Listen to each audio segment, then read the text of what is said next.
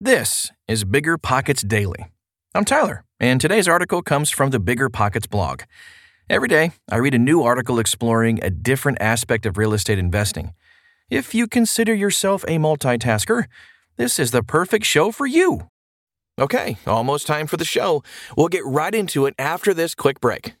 Meet Rent App, the seamless, secure, free way to collect rent. Built by a team of fintech veterans behind Square and Cash App, Rent App uses ACH bank transfers to deposit funds directly into your account. You don't even need to download anything. Rent App setup is straightforward for renters, and there are no apps for landlords to download. Both get peace of mind with a digital transaction history. That means no more lost checks, managing a dozen different payment apps, or even wondering whether payment was sent. Landlords say Rent App is the most convenient way to collect rent, and we think you'll agree. Rent App, the free and easy way to collect rent. Learn more at rent.app/landlord. That's rent.app/landlord.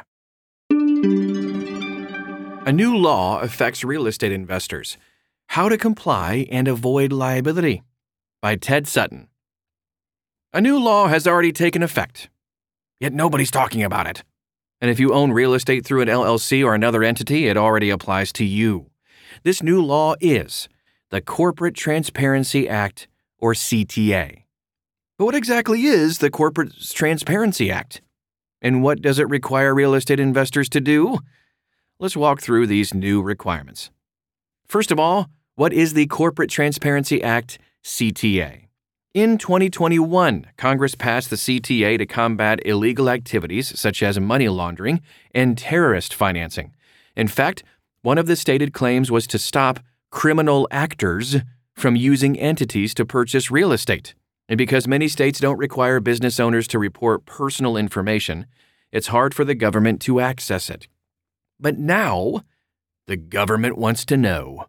The CTA took effect on January 1st, 2024, and if you're a real estate investor who holds title to your rental property through an entity, the CTA requires you to report 3 pieces of beneficial ownership information, or BOI, to the Financial Crimes Enforcement Network, FinCEN, of the United States Department of the Treasury. So here's a look at each of these 3 pieces of information. Number 1, reporting company information. A reporting company is any company, whether domestic or foreign, formed by filing a document with the Secretary of State or a similar state office or an Indian tribe. These reporting companies must report the following information to FinCEN: the reporting company's name and any trade names or DBAs, if applicable, the business street address, the formation jurisdiction, and a unique business number, which can be the company's EIN from the IRS. If you own real estate through an LLC or another entity, your entity will most likely be a reporting company unless one of the following reporting company exemptions apply. Reporting company exemptions, let's talk about those. There are 23 flavors in Dr. Pepper and 23 types of reporting companies that are exempt from reporting information to the FinCEN. Here are 3 exemptions that real estate investors must know about. Number 1, tax-exempt entity exemption. This exemption includes 3 types of entities. The first is that the entity is an organization described in Section 501c3 and exempt from tax under Section 501a. The second is an entity that is a political organization defined in Section 527e1.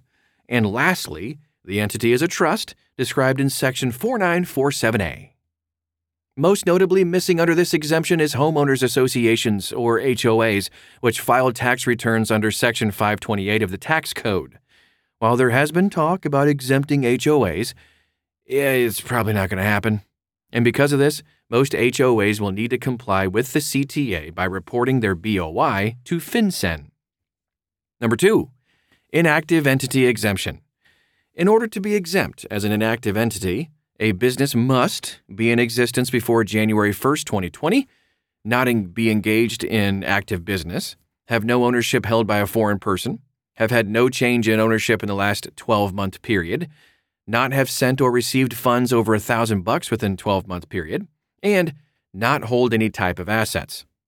So for real estate investors, this exemption may actually apply to syndications that have wound up or to investors who formed an entity to buy a rental property but didn't wind up doing it.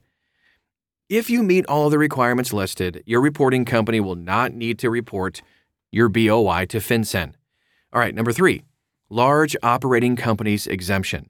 An entity falls into this category if 1, it employs 21 or more employees in the U.S., 2, it has more than $5 million in gross receipts or sales in the U.S., and 3, it has a physical office in the United States. If a company meets all 3 of these, it doesn't need to report its BOI to FinCEN. But if someone starts out thinking that they will have at least $5 million or more in gross sales, they will still need to file since they have no proof of their lofty goals. Number 2, the big number 2, I know I've been doing lots of numbers, but anyway, beneficial ownership information. All right, so a beneficial owner is someone who owns at least 25% of the company or someone who exercises substantial control over the company. The substantial control requirement is pretty broad. It can include managers, directors, officers, or anybody else, including lenders with granted powers who can make decisions for the company. Companies must submit the following pieces of beneficial ownership information to FinCEN: the beneficial owner's name, the beneficial owner's birth date, the beneficial owner's residential or business street address, and a unique identifying number from a passport or driver's license with an image. If you are a real estate investor who owns more than 25% of an entity that holds title to a rental property, you automatically qualify as a beneficial owner. And if you exercise any management control over the entity, regardless of your ownership percentage, you will qualify as a beneficial owner under the substantial control requirement. All right, so let's move on to company applicant information. A company applicant is someone who is responsible for submitting these reports to FinCEN. Because Corporate Direct will submit these reports on behalf of our clients, we are deemed to be a company applicant. However, FinCEN only requires this information for entities formed after January 1st, 2024. FinCEN requires the following pieces of company applicant information: the company applicant's name, the company applicant's birth date, a business or residential street address, and a driver's license or passport with a document number and an image. If you're a real estate investor who forms an entity after January 1st, 2024, you will need to report this company applicant information to FinCEN. Corporate Direct can report this information for you. Beware of companies who will file your articles with the state but won't file the information with the federal government. They're breaking the law. Okay, now let's talk about when to file this. The timing to file these reports depends upon when the reporting company was formed. If your reporting company was formed before January 1st, 2024, you got 1 year until December 31st, 2024. That's less than a year.